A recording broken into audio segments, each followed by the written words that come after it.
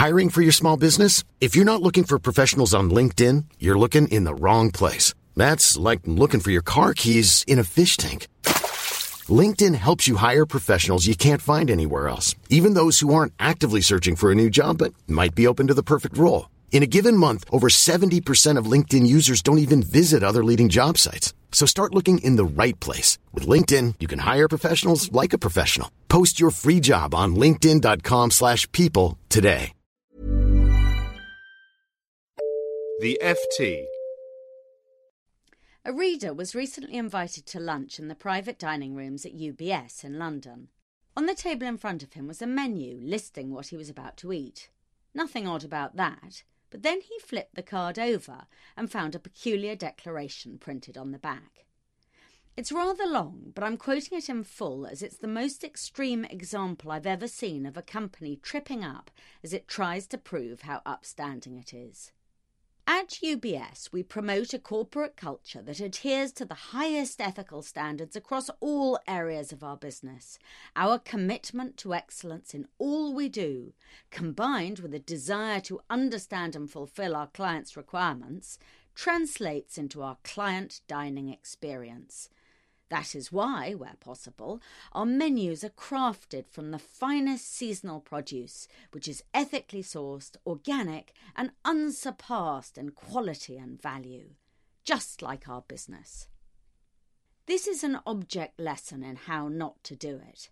For a start, no organisation should ever announce in public that it is ethical.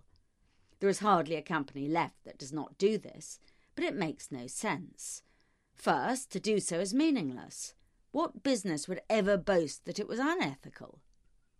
Secondly, it looks particularly comic coming from a bank that recently lost its CEO after a trader made $2.3 billion disappear in allegedly unauthorised trades, and which has been in trouble with US and UK regulators.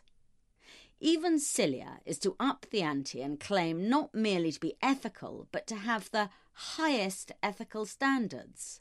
What are these? Are they meant to be the ones Mother Teresa would aspire to?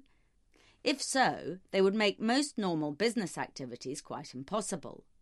They would mean never hiring anyone if you thought you might ever have to fire them, and never trading with any other company for fear of contagion. To declare a commitment to excellence in all that we do is another bad idea. To be competitive, some things need to be done excellently, while others only need to be done adequately. Good managers know the difference. I need to try to write an excellent column, even though tests have shown I don't always pull it off. I don't need to be excellent at tidying my desk or in replying to emails.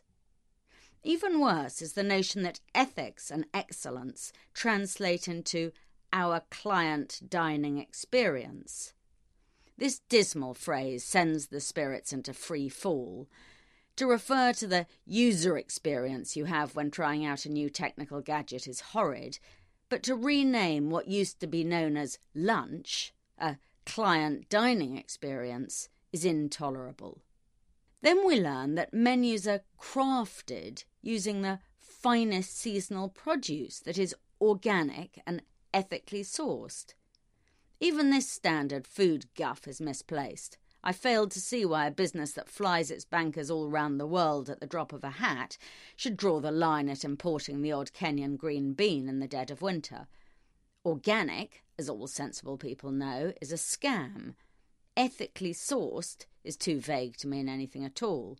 More worrying still is the idea that the food dished up to UBS customers is unsurpassed in quality and value. This is not just ugly, it could be illegal. If the bank's kitchens really are serving food of higher quality than anything that has ever been produced before, the compliance people ought to take note. Such sublimely delicious client dining experiences would almost certainly fall foul of the new UK Bribery Act. Yet the pièce de résistance in this meal of a declaration is the final sentence, which attempts to liken the whole business to the client dining experience. I've read it 3 times and can't avoid the conclusion that banking is meant to be organic and ethically sourced too. I suppose you could say I'm getting too excited about this. After all, it's just a paragraph written by some helpless twit in the catering department, and so possibly doesn't matter. But it does matter. You need to worry when companies write witless things and hand them to their customers. First, no customer is ever going to be moved by such hyped-up guff, unless to copy it out and forward it to me. Second, these declarations make one fear the bank is losing the plot generally. Lunch must be allowed to be just lunch, something perfectly nice that you eat in the middle of the day while conducting a little light business. As for ethics, any declarations should be limited to a list of all the unethical things that they don't do. Unauthorised trading, for one, which should be regularly rammed down the throats of all staff. The way to impress clients about being ethical is not to boast about it on the back of a menu. It's to act it over lunch and all the time. For more downloads, go to ft.com/podcasts. Join Capital Group CEO Mike Gitlin for a new edition of the Capital Ideas Podcast. In unscripted conversations with investment professionals, you'll hear real stories about successes and lessons learned, informed by decades of investment experience. It's your look inside one of the world's largest asset managers. New episodes are available monthly. Subscribe wherever you get your podcasts. Invest 30 minutes in an episode today. Published by American Funds Distributors, Inc. Here at Bellingcat, we get to the bottom of things. From a global crisis to an underreported event, we find the facts using publicly available tools and resources, uncovering what is hidden on and below the surface. We connect the dots using social media posts, satellite images, and public records, and empower others to do the same by sharing how we do it. The ability to do so is only made possible by our readers, supporters, and community members. Care to join us? Learn how at bellingcat.com.